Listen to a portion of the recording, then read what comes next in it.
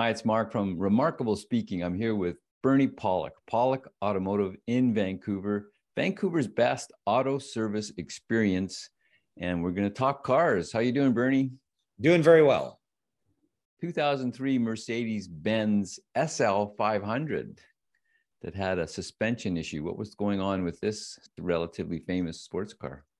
Yeah, so this vehicle has the active body control system, otherwise known as ABC, and it's the hydraulic suspension system, which I think what makes this car kind of neat. And it's not entirely unique to this model of Mercedes, but a few different models have it. But it's speaking from experience because I owned an SL55. It's a pretty awesome system. The car always sits level. You can raise it a little bit if you need extra ground clearance. God knows why. If it snows out, which is the worst car in the world to drive in the snow, but you can do it. But anyways, it basically adjusts the suspension when you go around corners. The vehicle never leans. It just goes straight around the corner. When you hit the brakes, the car never dives. It's pretty awesome. So anyways, what was happening with the vehicle is that the suspension would drop. Like sometimes overnight, the customer would leave it and you'd find the vehicle, especially on the front, the car would be down. I'll just actually go straight to the screen share of the car right now. You can see the vehicle sits nice and level. You look at the distance between the top of the tires and the wheel well, they fit really nice. And this is the suspension on the lowest setting, which is where you kind of want to be driving it for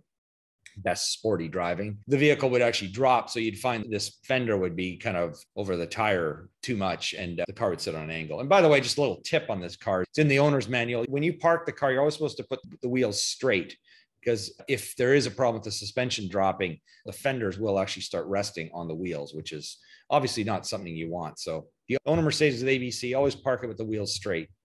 And just get back to us and we'll look at pictures some more. So had you done any other work on this car previously? Yeah, we did actually. We'd done a whole bunch of work in the suspension. He was a new client who came to us this summer. The car had a number of issues, including a dead battery, a whole bunch of things that weren't working. So we did a bit of work on the vehicle, a lot of maintenance work, fluid changes, that sort of thing. But we did address some suspension issues with this actual same problem. So sometimes, we bite these things off in bits and pieces. This is kind of the second round of repairs. So the first repairs, I found the right front suspension strut was leaking. So that was the first thing we repaired. And then after that, actually, I worked on the car myself, drove it. And if you go over like some speed bumps pretty hard, there's a red warning light that would come on. You could feel the car kind of knocking and bumping. So there was something in the system that wasn't right. It would set a low system pressure code, even though the pump itself was working fine. So from diagnosing that, we replaced the accumulators. These are basically big diaphragms that hold pressure and they'll be able to release it very quickly because the suspension needs to adjust in fractions of seconds. So the speed bumps were a pretty good indicator. So we replaced and did that. The car was great, held pressure really nicely, go over those speed bumps, no more warning lights. Everything was good in that department. Left the car overnight for a couple of nights. It seemed like it was sitting fine. So customer took the vehicle, and then after a day or two, it did the same thing again. It dropped, especially in the left front corner, and he had a red warning light came on, so he was pretty concerned about it. So we re-diagnosed it and figured the suspension valve blocks were the next thing to be repaired. So you mentioned this is a hydraulic suspension. It's not an airbag suspension? No, it's not air. It's got a pump that's driven by it's called a tandem pump. The power steering pump is actually two pumps. One of them does the power steering. The other section does the hydraulic pump, and it'll go up to, it's like 3,000 PSI or something like that. I don't have my numbers quite right. On the scan to it always reads in bar, and it's 180 bar or something. It's a lot of pressure. And so it's got that plus a series of metal lines. These are like solid metal pipes that run all through the vehicle to each corner. It's got a valve block in the front, a valve block in the rear. It's got accumulators plus all the struts, and it's got level sensors and plunger sensors inside the struts. So there's a lot going on to make this work. It's not like a couple shocks in each corner. So really complicated. Why would the control valve cause the car to drop when the car was shut off? I've never looked at the inside of them, but what I imagine them to be, these are very large solenoids. We're going to look at pictures in a second. They're very large solenoids. They're valves that, they have seats and they hold pressure. There's a lot of pressure in the system. So they have to hold that pressure. So if there's a slightest bit of leakage, the car will start to drop. And that's what's going on. So the car it's a 2003. That's 19 years old at this point. It's got a lot of time on it. As I say, in any car, if you keep it long enough, every part will fail.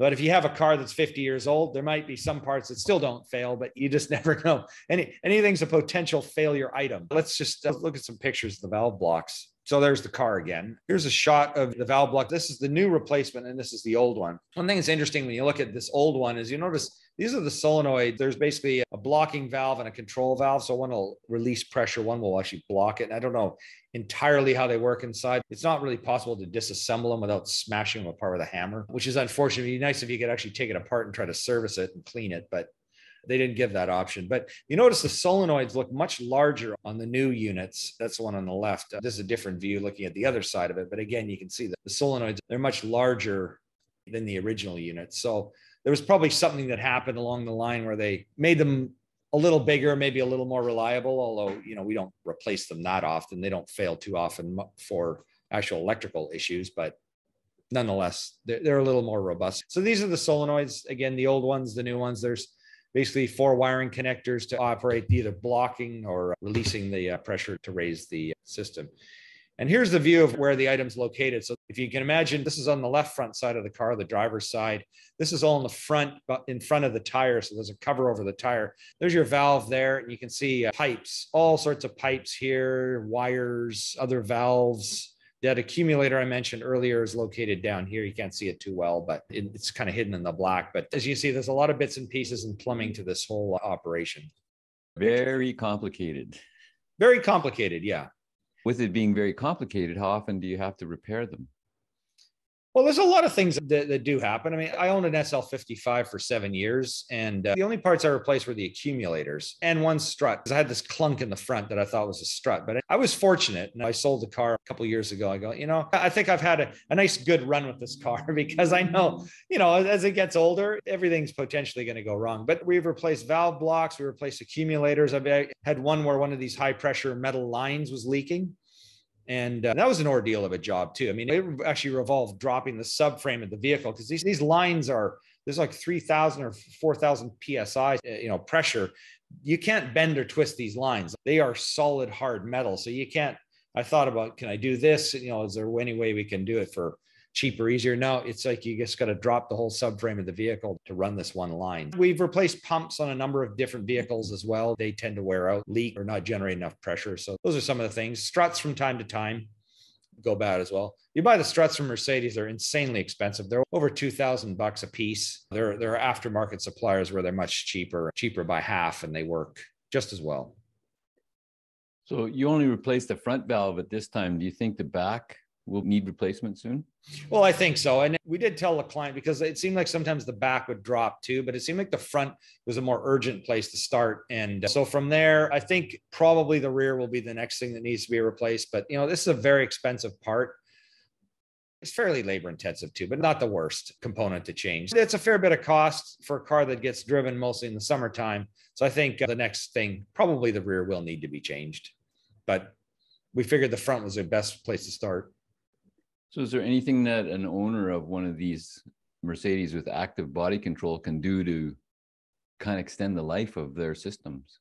Well, you can flush the fluid on them, and that is a good maintenance service to do every once in a while. And I'd say, once in a while, meaning every 5 years type of thing, is probably a good amount of time. So the fluid can be flushed and cleaned, and that's probably a good thing to do. It does tend to get black. It's noticeably dirty after a while. The fluid's kind of a clearish, greenish tinged fluid, not entirely clear, but it's a greenish tinted fluid. And it's noticeably black after, most of the time we do these services, the car is probably 10 years old or more, because a lot of people don't do them. But there's a filter in the reservoir, and there's a good fluid service. It's not cheap. The fluid itself is not cheap, and you need to run a lot of fluid through it, but it's a good thing to do probably every 5 years to save yourself some money on replacing the big components. And that keeps things like the valves functioning and moving well. Then you start getting dirty fluid and it breaks down, it doesn't seal as well.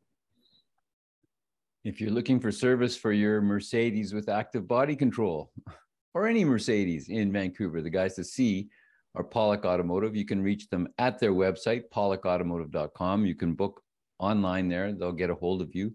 Or you can call them on the phone, 604-327-7112. You have to book ahead to get in to see them. They're always busy. Best auto repair in Vancouver. Thank you so much for watching and listening. We appreciate it. Thank you, Bernie. Thank you, Mark. Thanks for watching.